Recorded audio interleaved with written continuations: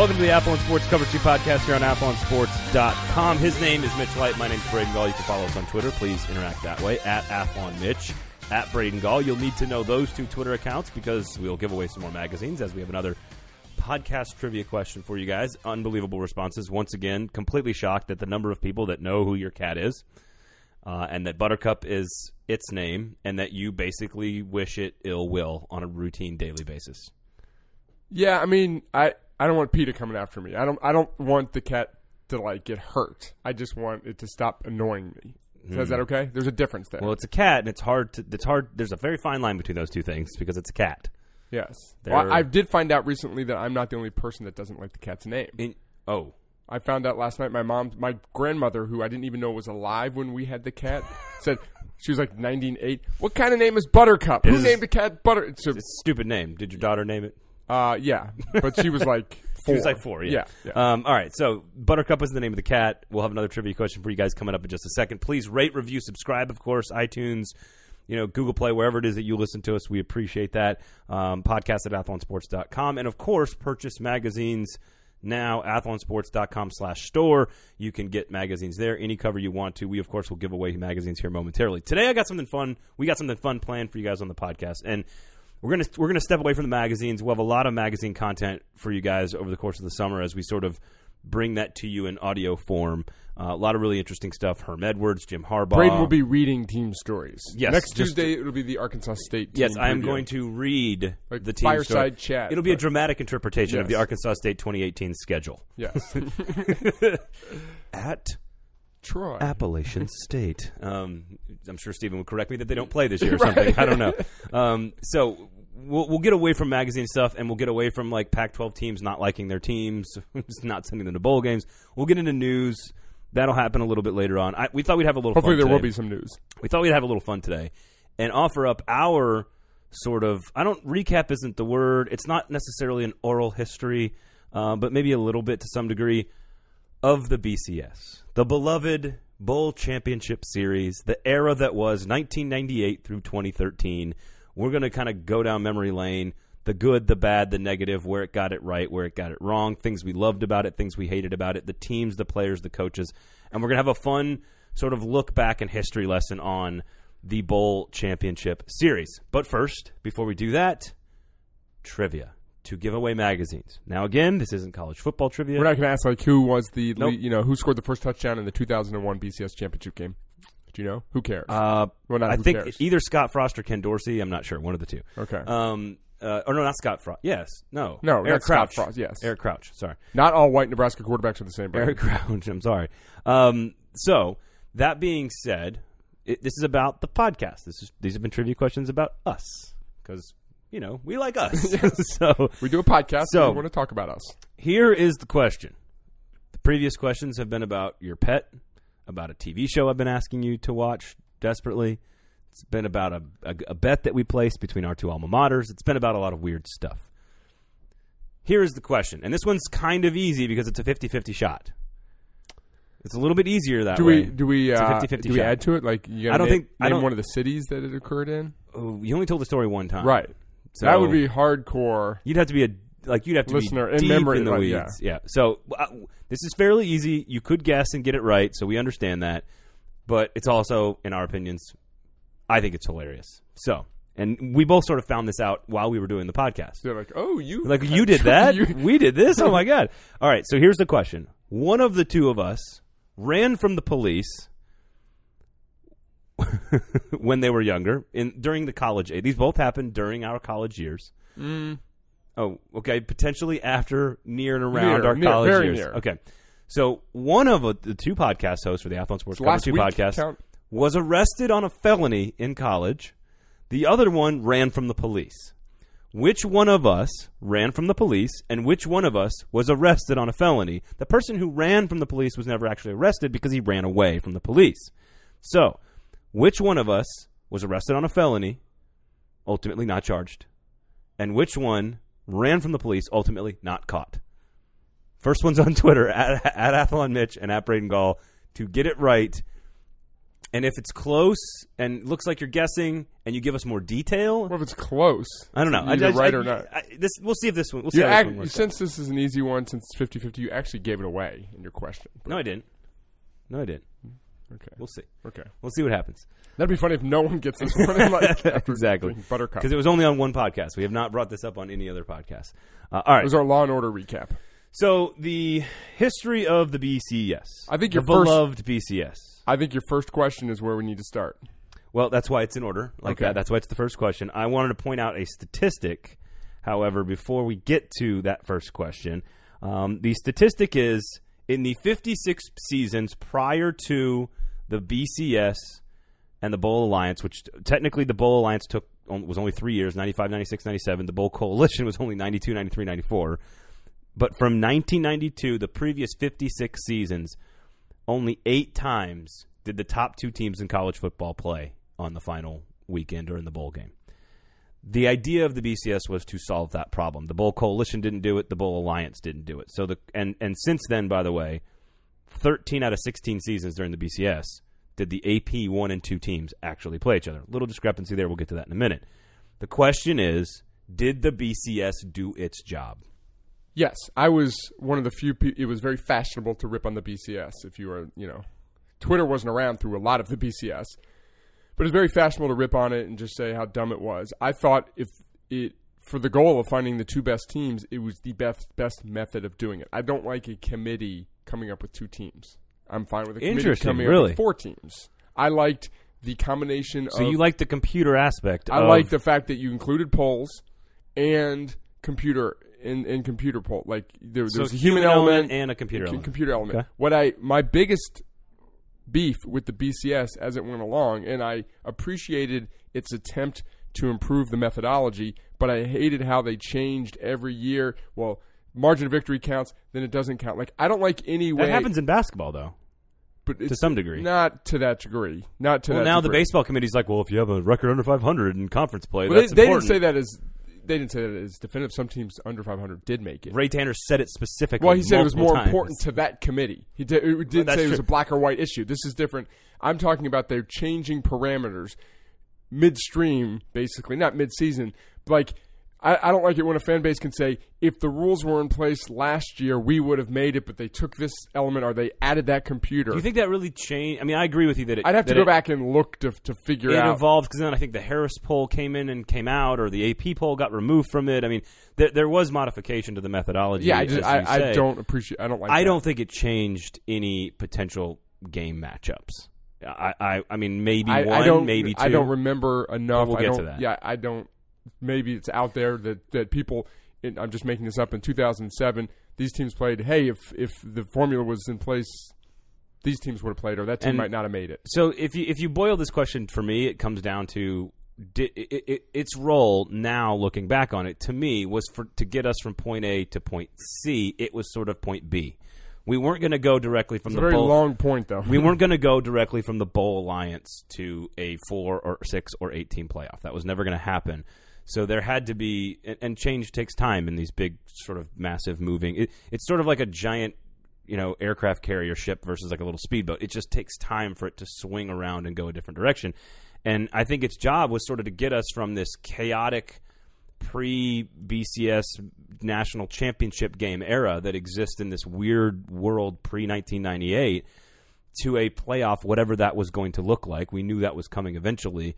And it did its job, I think. From 98 to 2013, we had our best, before the playoff, we had our best sort of 1v2 era of college football probably ever. We could argue, and we will in a minute, about what teams maybe should have gotten left out, where did it get it wrong. But, again, the number is 13 out of 16 years, 1 versus 2 in the AP poll played each other. The 56 years before that, 8 times 1 versus 2 played each other. That's an improvement on the system. And now we've got a playoff that takes all that out of the equation. Either people with short memories or younger college football fans who had a problem with the BCS. It's just like all you need to do is look at the 80s when you had, on the same night in the Sugar Bowl, 1 playing 5, 2 playing 6, whatever. Like, oh, they lost. I'm moving them from 4 to 1. There's just a lot of weird scenarios. 1991, Washington was locked into the Rose Bowl. They were undefeated. Miami was also undefeated and played in the Orange Bowl. That's so stupid. Right. That's so stupid. So for people who don't know what life was like pre-BCS, the fact that Washington was locked into the Rose Bowl, like Miami knew those two teams. They were both undefeated. They both shared a national title because they were the best two teams. Wouldn't it be nice if they played at the end of the year? Well, that's what the BCS did, at least. And so, again, for me, it was a stepping stone. It was a point A to point C type of deal, and it was the point B that got us to point C, which is a playoff. So I agree that the BCS did its job. It was very, very effective. The question is, where did it go wrong? What years did the BCS get it wrong? And as I told you before we record this, you are going to have to fact check me as we go along. You, for whatever reason. For whatever reason. It's because you're brilliant. For whatever reason. It's because you're brilliant. Have a better memory over specific years. Can you say that again? You're brilliant. Not just handsome, brilliant. Thank you, sir. And I might be contradicting my earlier point about adding computers in, but the reason this happened was because computers were such a stronger element, correct me if I'm wrong, early on, that a team like Nebraska can look so bad in its championship game in what year, 2000?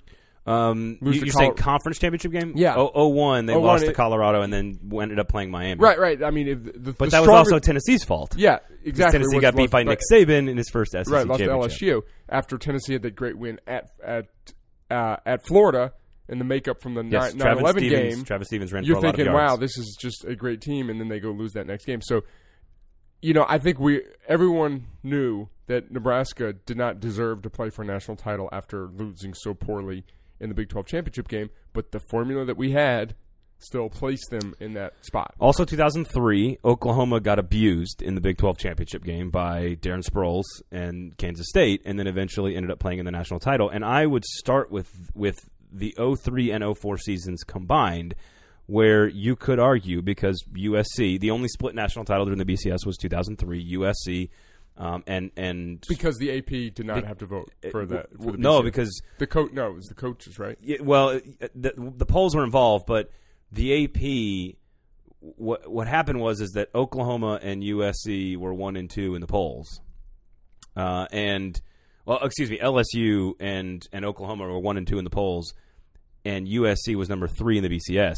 USC was number 1, I believe, in the AP. So that's right. The coaches poll was the coaches were contractually obligated. The coaches poll was to name the BCS champion.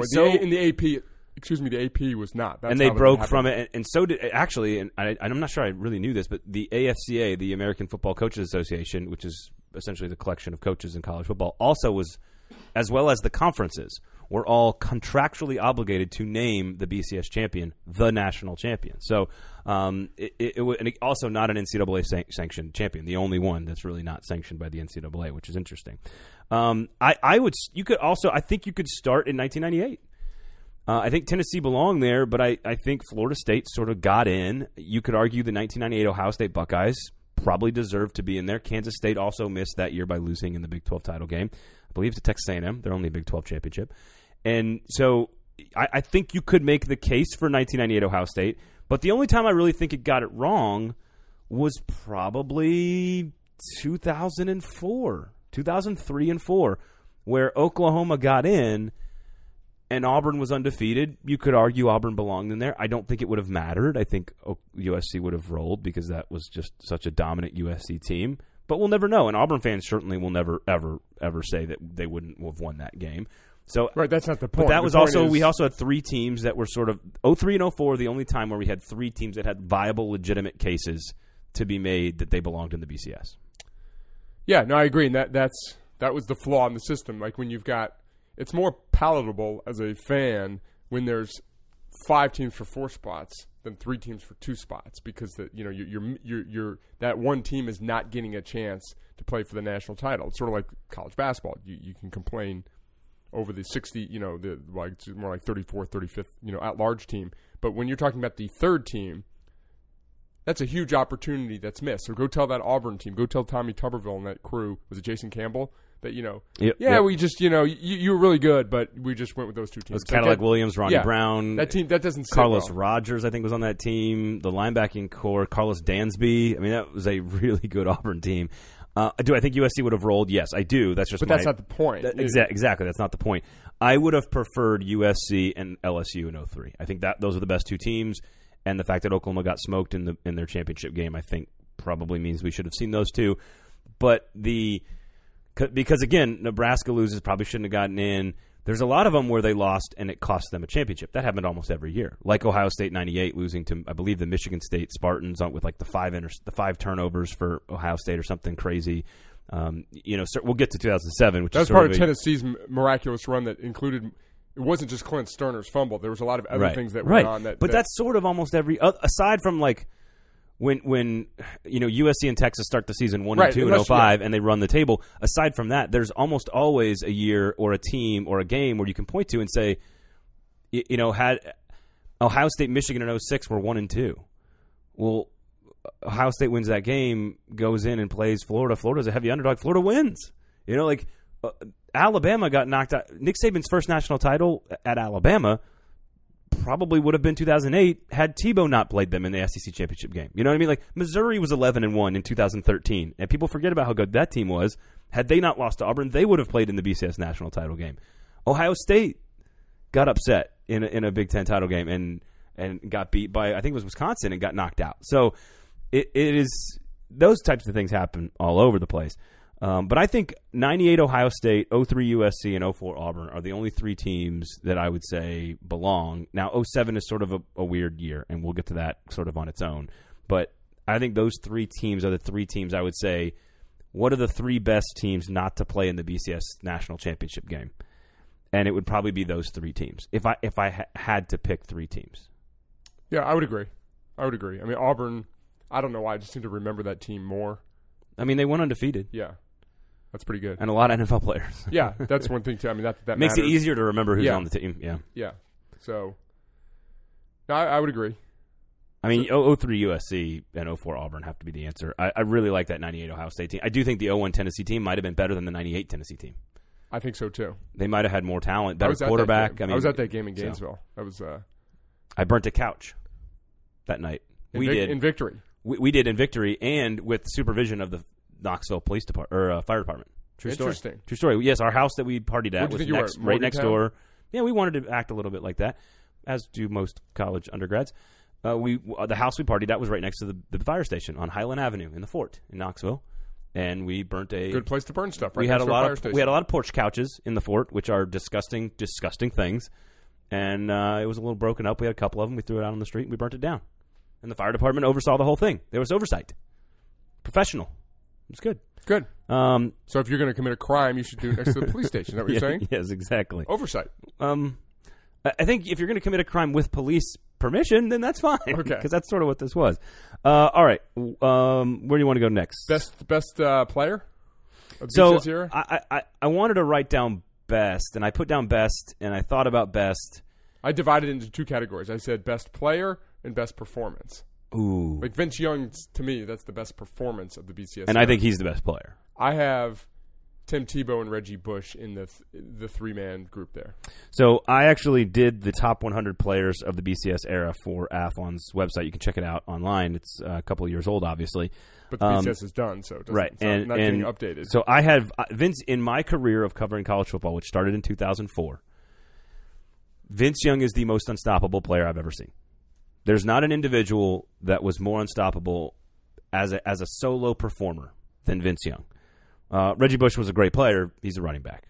Tim Tebow, I have at number 2 on this list.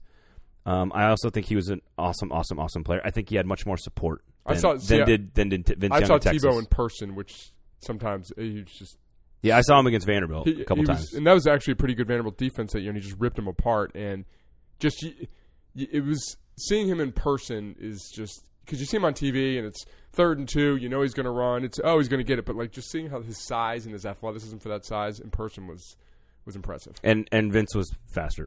Yeah. Vince was. I'm not taking that away. I think Tebow had more support, and I think that's why all those guys were pros, dude. Those guys were all superstars. None of the Texas players panned out. I mean, all those guys, the Justin Blaylocks and Michael Griffin, and like those guys didn't pan out. Michael Griffin played in the NFL for a long time. He's not very good though. He played for like 10 years. He's if he wasn't very good, it's not good to use Aaron Hernandez as an example, but that guy probably would have had a Hall of Fame career. Brandon Spikes played a long time. I mean, like their guy. The point is that team was absolutely filthy loaded for Vince Florida. was a more important player. Yes. Okay. Yes. Adrian Peterson is number 3 on this list. Ed Reed is number 4 on my list. I'll just quickly run through this. Larry Fitzgerald, number 5. Matt Leinart, number 6. So Fitzgerald's a guy just great. Did not factor into the BCS. No, but just during the era. Purely best players. I think he's one of the only 2 receivers to finish as a Heisman finalist. Matt Leinart, Brian McKinney, offensive lineman for Miami, number 7. David Pollock, defensive end for Georgia, extraordinarily decorated, number 8.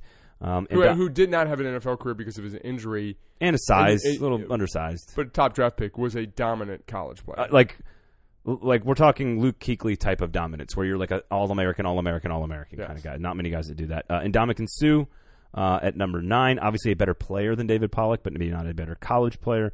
And Roy Williams, safety for Oklahoma, at number 10. And that's just a collection of names. Ed Reed is one of my personal favorites as a player. If you're asking me who my favorite, Andrew Luck might be on that list. Favorite player, he's in that era. Helped transform a program. Joe Thomas, Wisconsin. Patrick Willis, Ole Miss. I like guys that are sort of historically great at programs that don't win championships, because Patrick Willis means more to Ole Miss than most linebackers do to Alabama, or Joe Thomas means more to Wisconsin than most offensive linemen do to Ohio State or whatever. I like those types of guys. The Michael Vick, Pat White. The generational Michael player. Vick is got to be on. Where was he? He's near because the problem is he only had one great year, and then he sort of he trailed off. He's number 27. He was phenomenal. He's revolutionary. He only played 2 seasons. Obviously led Virginia Tech to the BCS championship, but then his second season he didn't play a full year. He was hurt, and he didn't get better his second season. So that I think is what sort of knocks him down. But you could argue he's right there with Vince Young and Tim Tebow, because he revolutionized the position. I mean, he was the first true super quarterback.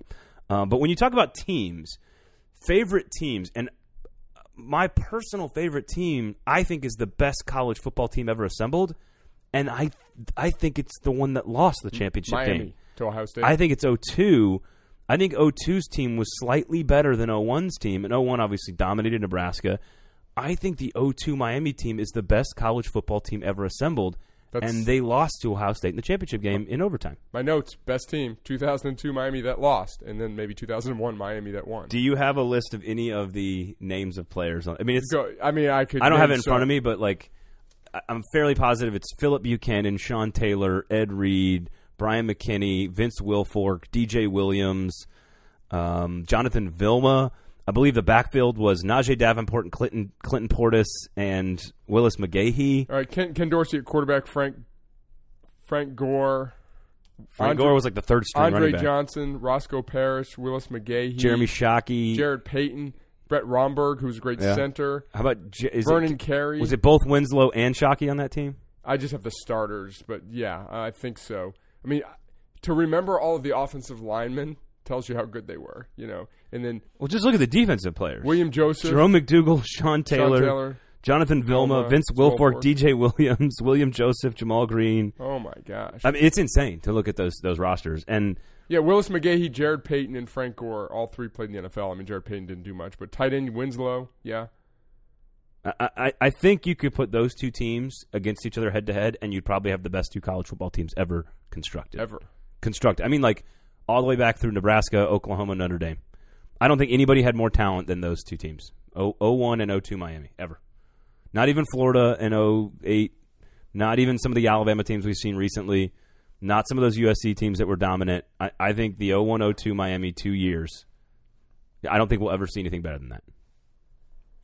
Yeah, I don't disagree. Do you have a favorite team that you enjoyed watching play in the BCS national title team outside of those 2 Miami teams?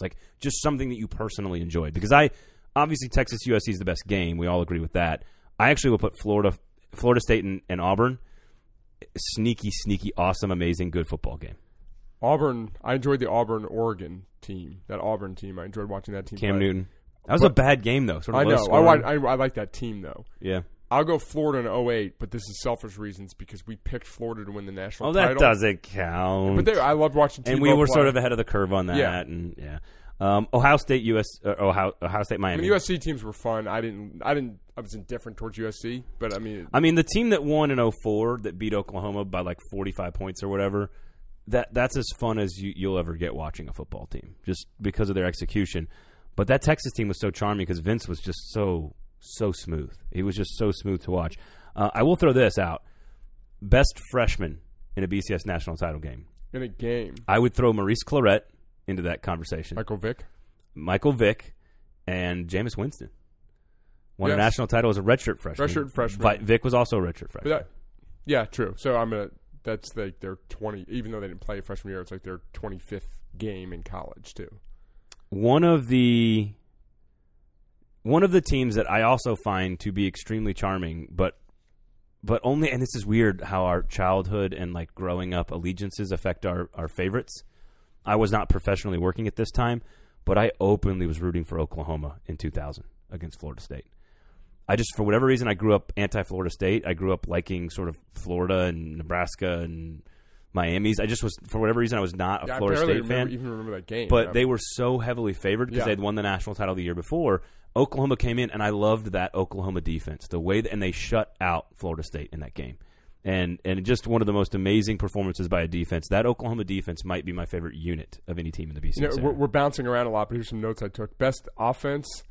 This team didn't win it. Oklahoma in 2008 averaged 51.1 points per game. Is that Sam Bradford setting the freshman passing record with like 50 touchdowns or whatever? Scored 60 points in 5 straight games leading up to the BCS title game. That's then lost to Florida 24-4.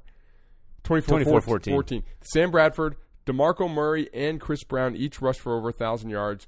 Is that Jermaine Gresham? Yes. Iglesias had 1,000 yards, kind of a no-name receiver, but it was good. And then Jermaine Gresham. So that offense, just they scored. Who's on the offensive line? 60-plus in 5 straight games, and then scored 14. That's craziness. And then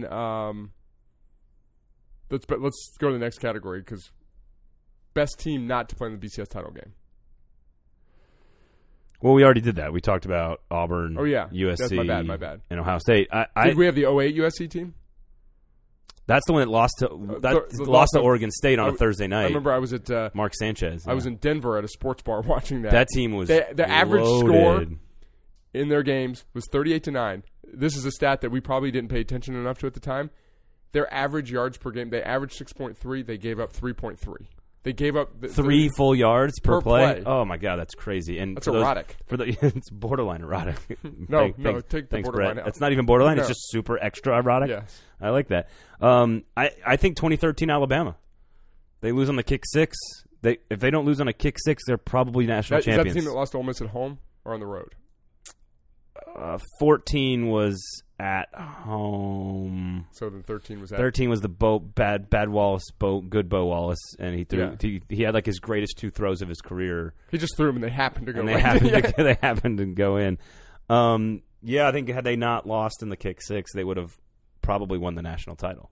I mean, I think maybe Florida State beats that Alabama team, but that Alabama team was pretty darn good. I think there's a couple of Ohio State teams that didn't play. Not the time for this discussion. 06 Michigan? But one of the greatest, 06 Michigan in that conversation. One of the greatest plays in college football history was one of the most impactful plays in college football history, too. It's not like the band, Cal, Stanford, which was a great play. You're talking about the kick six? Yeah, the kick six.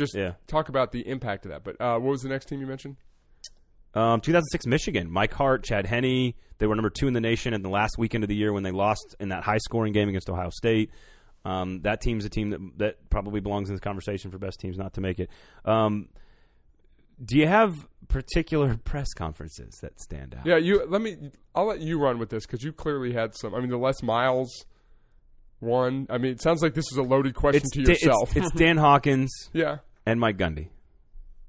Those are the best 2 press conferences. Dan Hawkins, this ain't intramurals, brother. That's more vacation time than you guys get. Yeah. And he's talking about kids like getting 2 weeks off or whatever before summer camp. And then, of course, Mike Gundy defending his quarterback. I'm a man. I'm 40. Come after me. Get your facts straight. All that kind of stuff. I think those are my 2 favorite press conferences of the BCS era. Yeah. We always have very memorable moments of press conference. I mean, Steve Spurrier, famous press conferences all over the place, and at SEC Media Days as well. So I just wanted to throw it was definitely a setup for those 2. I just wanted to. I was wondering if you had anything else in mind, like after a game or something. Other games, Michael Vick's comeback against Florida State, probably shouldn't overlook that one, how great that second half was, how entertaining that game was. Really, once the SEC kind of started dominating the game, other than, even the 08 game wasn't all that great. 09 Texas, Alabama wasn't that great. Auburn and Oregon was pretty darn good. Last second field goal. The one thing, and I don't like the rule, I don't have a good suggestion how to change the rule. I hate the rule like where a running back, if you're lying on top of someone. The Michael Dyer play? Yeah, like I hated that was such a pivotal play in the game. I don't know if he was laying on top of someone. I think he spun and caught himself and his knee never hit, but I'll have to rewatch it. I don't think it's as egregious as you think it is. Okay. I think it's more of like he just made it a crazy play. And it was just unfortunate because it was a fluke play. Like Oregon was like, sure. What the hell's going on? Because then he ends up picking up 35 or 40 more yards or whatever, getting the ball into the red zone. All right, here's an interesting one. Teams that never made it to the BCS championship game, and they never will because the era is over. You mentioned a program that I did not have. I should have. Okay.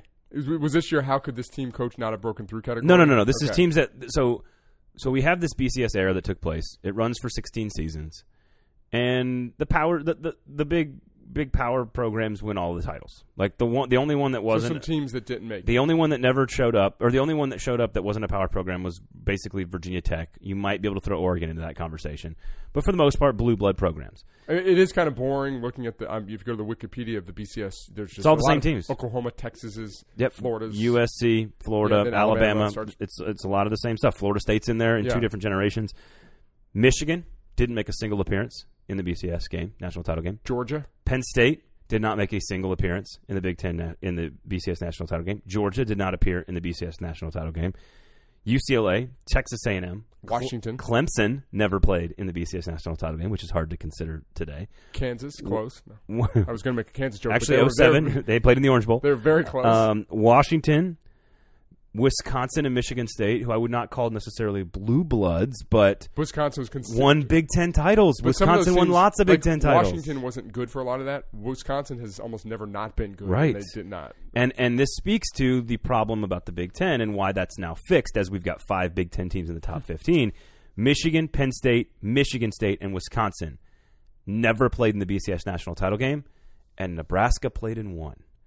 So if you count Nebraska and all those other 4 teams, you had one appearance in a national title game between, we're talking 5 of the biggest programs in college football history, and never showed up in the national title game outside of Nebraska's 0-1 trip where they got just housed by a Miami team that would have probably beaten anybody. But Ohio State's the only one that ever went. And they went, 3 times, and they lost twice, and they won in 02. So I just... Controversial. The Michigan and the Penn State, that strikes me as that's part of the reason the SEC was so dominant and why the coaches are who they are now in the Big Ten. It's because Penn State and Michigan never even played for the national title. That's pretty alarming. Yeah, Penn State, I'm not shocked because they had some dips in the program. I guess Michigan did too. They played in BCS bowls though. Yeah. You're playing in BCS bowls routinely, Michigan and Penn State. And Wisconsin, for that matter. And Wisconsin's the one that was the most consistently good during that stretch. Almost no dips. Right, but I mean, I just you had the Michael Robinson Penn State era. You had another Penn State team. I think. I mean, you had a couple of Michigan teams that went to big time BCS bowls. So I don't think Texas A&M is on that list as well. A power. Not a huge surprise. Though. No, but national title capabilities. Aspirations. Yeah, and just never got there. UCLA is in that conversation. I don't think you can go all the way down to like the West Virginia, Oklahoma State tier of teams. Now here's the other one. Where does Kansas State fall in this conversation? Because they had a couple of chances, 2012 with Colin Klein, and 98 with Michael Bishop. They could have gone to the national title. They were good enough, and Bill Snyder just never got there. Yeah, I kind of just jotted that down when you mentioned them earlier.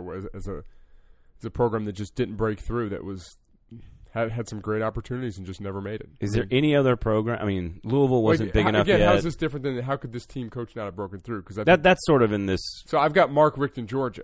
He won 10-plus games 8 times in an 11-year period. Yeah. 5 SEC title games, 2 and 3. So I think from a program that was flirting, that never made it, and now we see where they are. I think that might be the most. The one that you can look back and say they lost some opportunities during that era. Yeah, Barry Alvarez, I think, is in that category of coaches that you're just kind of surprised. And again, speaking about Wisconsin there, and Bill Snyder's on that list as well. I mean, Frank Beamer, probably one of the best coaches without a national title, actually got the job done at Virginia Tech. Got to the national title game with Michael Vick. Yeah, and that at the time there, they were kind of a coming of age for that program. That we saw them get to the national title game. That kind of vaulted them into the elite status, and they never made it back. But that we kind of think of Virginia Tech the way we do because of that team. Yeah, I mean that's right around when the recruiting picked up for Virginia Tech. Like you said, vaulted them in. I mean, that's the Kevin Jones recruitment, and then it turns into Lee Suggs and all these other great running backs that started going to school there. You could cover any couple of coaches. Pick a couple of coaches that you could cover during the BCS era, and you get to cover their entire beat. Like, so if they go from Team A to Team B to Team C, you get all of it. Like, it's not about one coach at one school, but you get to follow that guy throughout it. Like, you're like a Lane Kiffin correspondent. I put Pete Carroll. That's pretty good. Great team, a lot of personalities. I think I think the reporters kind of were able to cover the team. You know, it wasn't one of these as it is now. You know, can't go to practice. I believe practices were open, and he was a fascinating guy. You read a bunch of the stories how he'd go out into the inner city in the middle of the night and help guys and stuff like that. You're right. It's hard to argue with the interest and the intrigue of what Pete Carroll did during his time at USC and connecting with the community. He's just an interesting guy too. Also left on some interesting circumstances, but the interesting thing there is that you only get about a 6 or 7 year span, an 8 year span, and then you're kind of out of there. I wrote down Lane Kiffin just kind of jokingly. The one Urban Meyer's interesting because you would get Utah, you get Bowling Green, Utah, you get Florida and Ohio State at all those places. Either Chip Kelly or Brian Kelly would be interesting. Yeah, Chip, but those guys are hard to cover. Here's the one I would like, though. Here's the one I came up with that I think I would like because I get a lot of different stops, a lot of interest, a lot of intrigue, and I think it's a weird question, though, because reporters don't move with. That's the whole point. It's a podcast. We're allowed to come up with whatever weird questions we want. Oh. Rich Rodriguez. Obviously a fascinating tenure at West Virginia, close to getting to a BCS national title game, losing in 2007, which we'll get to in a second. And then the departure from West Virginia was complicated and got to Michigan, and then the whole Michigan saga, but also one of the most exciting and dynamic players ever in the BCS era, Denard Robinson, his quarterback. Pat White. And Pat White, of course, at West Almost Virginia. Almost went to Alabama. And then... I mean, Rich Rod, not Pat White. Oh, yeah, the flirtations with Rich Rod. And then, of course, he's back at Arizona. I don't think he coached during the BCS era at Arizona. But the point is I would get a lot of intrigue, I think, a lot of soap opera covering Rich Rod, and I think he's an interesting guy. I mean, kind enough to the media to be interesting, not his taller exit. Than I thought, by the way. I saw him in person. His exit from Arizona convention last year, notwithstanding. Dabo would be interesting, but that's doesn't really cover a whole lot of the BCS. Well, first of all, I think it was easier and more fun, even though I haven't done it to cover a team 10, 15 years ago than it is now. Spurrier, yeah, would be, yeah. I mean, just because he would always say fun stuff or weird stuff. I think you're right that Pete Carroll might be my vote just because of the experience. Like having Snoop Dogg at practice and stuff and Will Ferrell at practice is awesome. And so elite level collection of talent and players winning championships, living in L.A. Rich Rod, Harbaugh also would give you it'd be interesting to cover Harbaugh at Stanford. That would have been interesting because you had a couple of Heisman candidates there. Andrew Luck, I don't know, just rebuilding a garbage program, the upset of Pete Carroll, 40 whatever point underdog. What's your deal? Yeah, what's your deal? That'd be interesting. Houston Nutt would have been fun. Cover that beat. You get a few different stops. Tommy Tuberville would be an interesting one because you get Ole Miss, Auburn, Texas Tech. Mike Price at Alabama. You'd have one great night behind the scenes. Mike Leach, of course, would have been great. Yes. Famously, the 2008 team, right? I believe that tied for the division championship, and Oklahoma got into the title game. That Oklahoma team you were talking about that long ago. When you talked about that 2008 championship team that scored 60+ points, that is the year I believe that they had a 3-way tie, and that the BCS standing decided who went to the Big 12 title game. And so Oklahoma was higher in the standings between the 3-way tie with Texas and Texas Tech. And you were at Athlon then, right? Did you? Yeah. That was like my second or third year. I think the night of that game, I was at a wedding with my wife, and it was all of her school friends, and she was enjoying some cocktails, and I was driving home, and I think I was calling you for updates or texting you. There was no iPhone then, and I was just I wanted to be home on the couch. There wasn't an iPhone in 2008? Yeah, I didn't have one. I didn't have one. I didn't get an iPhone. No, maybe you're right. Maybe they weren't. iPhone. My first one was 2011, but I remember calling you, getting updates, just saying I want to be on the couch watching this game, and my wife stopped dancing. Yeah, the 2008 Dr. Pepper Big 12 championship game, 62-21 win over Missouri, 7-1 Oklahoma, 7-1 Texas, 7-1 Texas Tech. And the Texas Tech-Texas game, just an iconic. Blake Gideon. Yeah. Michael Crabtree. Yeah. Texas Tech 11-2. Texas 12-1 that year. Oklahoma 12-2. Of course, they lost to the Florida Gators there. All right, so I'm on board with Pete Carroll there. So this brings us to 2007. I don't even. I think South Florida was ranked number 2. I think Kentucky was ranked in the top 5 that year. It ends up you have this huge underdog. Pittsburgh beats West Virginia on the final weekend. Missouri loses to Oklahoma in the Big 12 championship game, I believe, to knock them out of the LSU's last regular season game. They lose at home to a 5-7 Arkansas team. They lost to Kentucky and Arkansas that year, famously. That's all part of our, I think, as a staff. When we just refuse to admit that Les Miles is a great coach. Like, yes, he won a national championship, but his national championship team lost to Kentucky and Arkansas, including Arkansas at home, which went 5-7. And gave up boatloads of points in both of those games. Now those were really good Kentucky teams, by the way. That was probably the best. Woodson. Those were some of the better Kentucky teams in that era under Rich Brooks. I think underrated actually what he did, and that probably should have been a category we put on this list of things we're going to talk about today. Underrated coaches from the BCS era. Rich Brooks probably in that conversation. I think the original question is. It was a chaotic year with a bunch of random teams being really good, yet the only 2-loss champion in the history of the sport, which could change one day with the playoff. I think it will. And I tend to agree with you on that. But what's interesting is I think there is a fairly legitimate and accurate debate about whether or not that season was good for the sport or bad for the sport. What's the argument for no?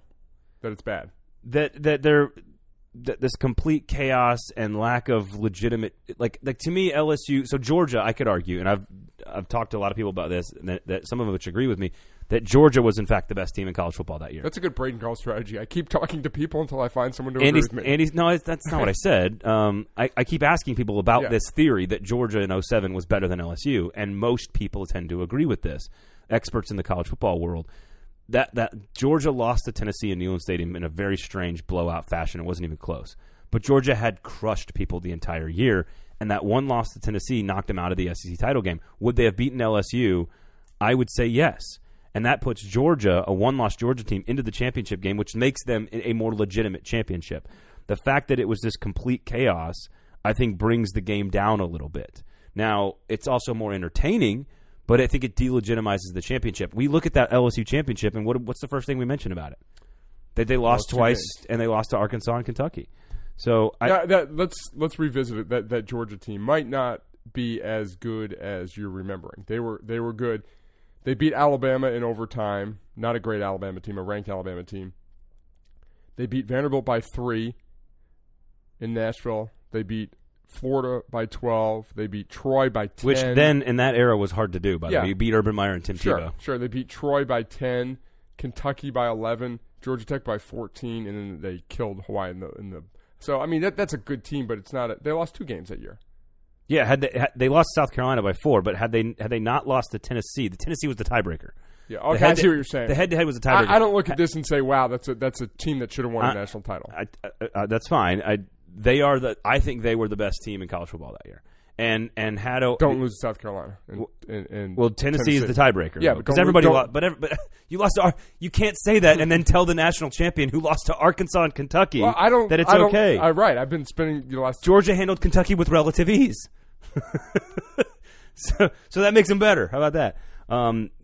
Point is the argument against it is that it just was that no Sean Moreno. I don't. Maybe. So could you? I mean, it was Matthew Stafford, No Sean Moreno, Thomas Brown, Craig Lumpkin was on that team. Okay, and let me remember, not that this matters because they won the game. I think Vanderbilt fumbled really late in that game. Of course, you remember that. I do, and then Stafford, and then because Georgia always has great kickers. Guy kicked a 50-yard field goal to win it at the buzzer, basically. They were number 4 in the nation. I don't know what the spread was. They were number 4 in the nation. They would have played in the SEC championship game. They were number 4 in the nation with 2 losses. the weekend of the SEC championship game. Because they won in a crazy year. They won their last 6 games. That's why, So the point is even with the loss to Tennessee that cost them a chance to play in the SEC championship game, that Georgia team was still a top 5 team in the country and finished the year number 2. I don't know what the behind spread LSU. was, but and I don't bet, but if betting me could go back in time, a game that I was so sure would have been right and I was right on was the Sugar Bowl, that Georgia-Hawaii. That Hawaii team is a fraud. I'm with you on that one. I'm totally with you on that one. So I'm looking at the BCS poll. I probably should pull up the BCS. So the final BCS standings had Ohio State and LSU. Of course, they played in the national title game. Virginia Tech, Oklahoma, and Georgia. So the BCS actually had Georgia at 5. The week before that, it was number 1 Missouri, number 2 West Virginia, slated to play in the national title game. The week before that was number 1 LSU and number 2 Kansas to play in the national title game. Again, that was week 6 of the BCS. The week before that, LSU and Oregon to play in the national title game. The week before that, Ohio State and LSU, so it kind of comes full circle there. So the point is you got this. Arizona State was a top 5 team at one point in the BCS that year. Boston College was number 2 in the country year with the Matt Ryan. So I kind of lean towards it's a little bit more fun to have all of that happen. As long as it's not every year. I don't like that the champion is a 2-loss champion that seems like they sort of back their way into a title game and we don't really know who the best team in college football was. I think that's the negative. But if you're telling me I get to see Boston College and Kansas and West Virginia and Missouri and South Florida and Kentucky in the top 5, that's fun. I agree. Yeah, I don't see the negative. If it happened, if it was like that every year, I wouldn't like it. But the fact that you can talk about an Arizona State team that I don't remember and probably can't name a player off the top of my head, could you? On the Arizona State team? 2007 team? In 2007, that's pre-Brock Osweiler, way before Brock Osweiler. I think there was a big-time receiver on that team. There was probably some good players, but... was that Rudy Carpenter? Could be. Hold on. I'm thinking we're there's no cheating on this. No, I'm cheating. I'm fairly positive Rudy Carpenter was on the team. Forever. That's fairly nondescript. I've got the final standings here for the BCS. Think about this. Yes. Okay. Rudy Carpenter was the quarterback. Yes! Winner. Just see who else. Kyle Williams, wide receiver. Was he? No, Dimitri Nance. Let me see who the running backs were. Dimitri Nance would have been on that Dimitri team. Nance, good call. Keegan Herring. Ryan Terrain, he played in the NFL. Yeah. All right, how about this? Keegan Herring, yeah, they had 3. How about this? Top 15 in the final BCS standings. Think about how college football has changed. Top 15 in the BCS standings in 2007. Boston College, number 14. Illinois, number 13. Program on the rise. Arizona State, number 11. Hawaii, number 10. West Virginia, 9. Kansas, 8. Missouri, 6. Georgia, Oklahoma, Virginia Tech, LSU, Ohio State. I mean, you have 2 programs that are craziness. among the worst in the country now in Kansas and Hawaii. Yeah, that's craziness. Arizona State, oh, man, that's wild. That was a wild year. There's just no question that was a wild year. I see the argument of it being – I think you're right that you want it every, 10 years. And that's okay, but not any more than that. You don't want it – I like seeing great teams compete for national titles. That's sort of what it's all about. What else you got for us here? Is that about best group of 5 team of the BCS era? Okay, not trick question. There's 2 2010 TCU and 2008 Utah, but those are now Power 5 teams that were. No, that counts. Okay, yeah, that counts. So those were the 2, and then I had, if you want to include a program that's still in the group of 5, because there was really no group of 5, it was non-power. Right. I'd say 2009 Boise State beat Oregon at home, beat TCU in the bowl game. Or 2017 UCF, but I'm a dumb ass because they're not in the BCS. I just kind of corrected myself. Wait, what? I was saying the best group of 5 teams, and I said that. So it's not a current. If I exclude that TCU and Utah team, which we're not going to do because those are now Power 5 teams, I said 2009 Boise State. And then I said maybe 2017 UCF, but then I realized that they weren't in the BCS. Yeah. Oh, gotcha. 2010 TCU, I think, is the only Group of 5 team that could have ever competed with any other. That's the team that beat Wisconsin in the bowl. 13-0. They won the Rose Bowl. They ended up finishing second in the Mountain West, or second in the polls that year.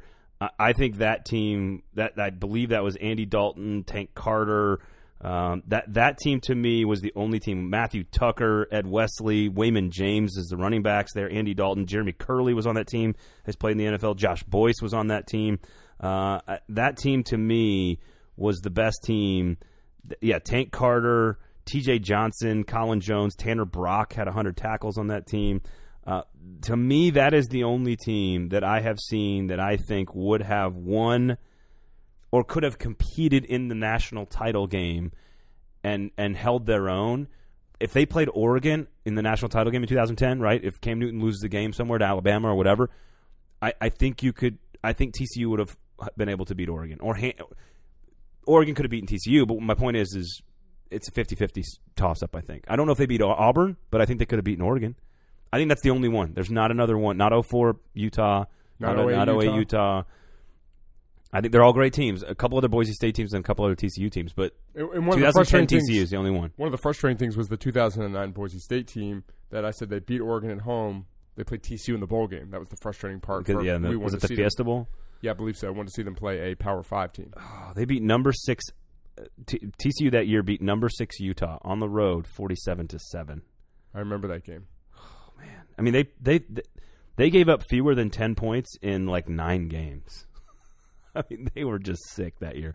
Now again, we're talking Wyoming and Air Force and SMU and Colorado State. Yeah. But, so I think that's the best team. All right. So last but not least, we can't end this without some conference discussion, and this of course is based on the SEC's run of, what was it? How many consecutive national titles? 6, 7, 8, 9, 10, 11, 12.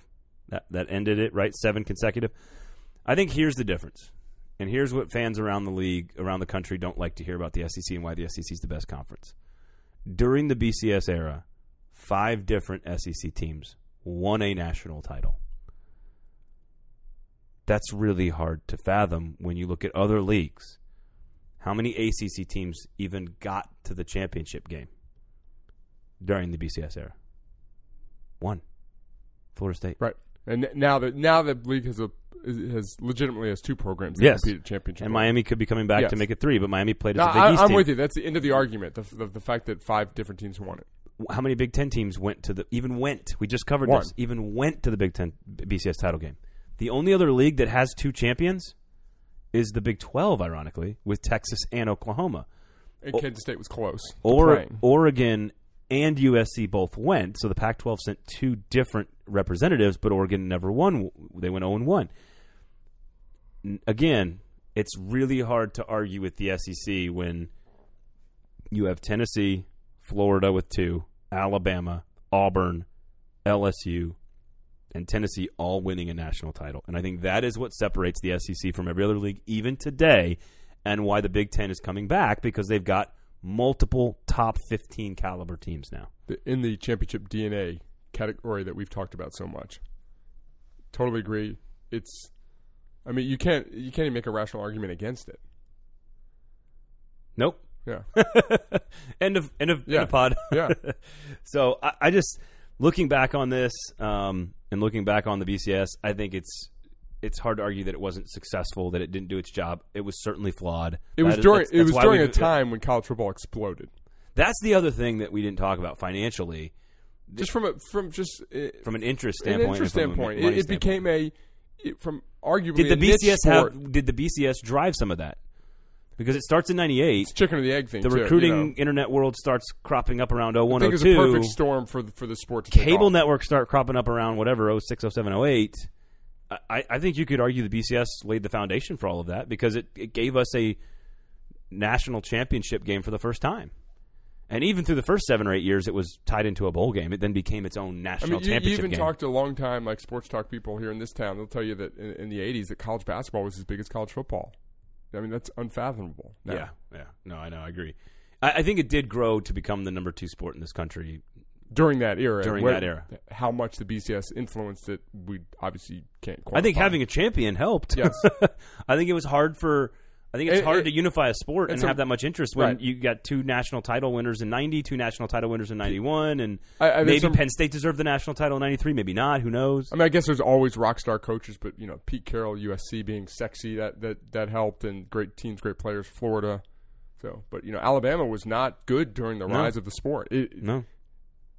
Obviously, later its dominance it asserted itself, but Clemson wasn't. Right.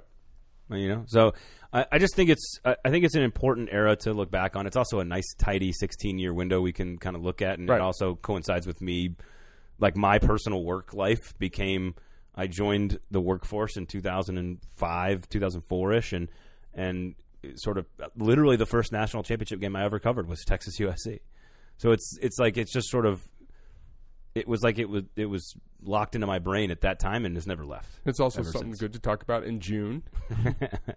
To rehash South Florida and Kentucky and Arizona State rosters from 2007. All right, so just thought we'd have a little fun kind of looking back at the BCS and just enjoying it and taking it all in. Little history lesson. Little trip down memory lane. And here's what I would like from people. If you didn't win the trivia, we understand. There's only a couple of you that can. If you would like to tweet us favorite players, teams, games, memories, there's obviously thousands of them that we missed. So if you'd like to do that, we might bring some of that stuff back on the next podcast, especially our favorite stuff that you guys tweet to us. So, if it's a season, a team, a game, a moment, a player, whatever, don't hesitate. We'd love to hear from you. I didn't think we'd be talking about Rudy Carpenter on the podcast. No, we didn't. And that's the kind of stuff that like college football nerds love. Like, so at Athlon Mitch, at Braden Gall, tweet us some of your favorite stuff. Or maybe your most heartbreaking. That kind of stuff sticks with us as fans as well. So tweet us that kind of stuff, and maybe we'll pick out our favorite ones and kind of make sure we touch on that stuff next week on the pod, which, of course, we'll get back to talking about the magazine and the news of the day in the college football world. Got anything else to add? Any shows you'd like to finished as we're in the outro now? I finished Safe on Netflix. I told you it's about it's an 8 or 9 part show. Takes place in England. A little murder mystery. It's just a pretty quick watch. Each episode's about 40 minutes. Have you been watching Westworld? My wife watches it. Oh my God, it's so good. It's just not my cup of tea. Why? I don't know. It's science fiction, whatever it is. That's just not my thing. See, I'm not a sci-fi guy either, though.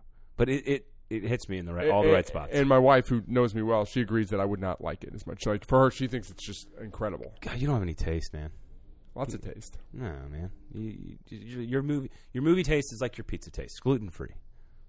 I don't even know what that means. Watched Usual Suspects with the kids, which was fun because it's the first time they've seen. Yeah, seen it? So like it's they get to find out. Spoiler alert about Kaiser Soze. It's a confusing movie, and you're supposed to be confused. So my son would ask all these questions. I was just like, just watch the show.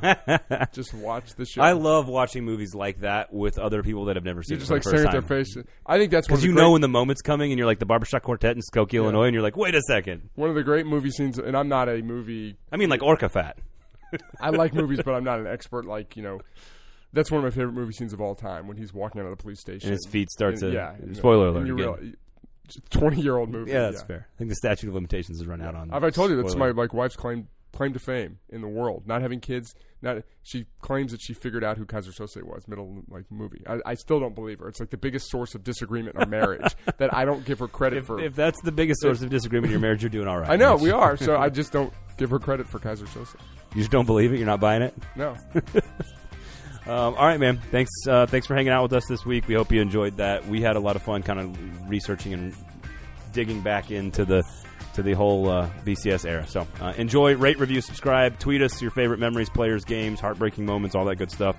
We'll get to some of that stuff next weekend because we forgot and missed a whole lot of stuff. Or next week. So at Athlon Mitch, at Braden Gall. Thanks for listening. Athlon Sports Cover 2 Podcast.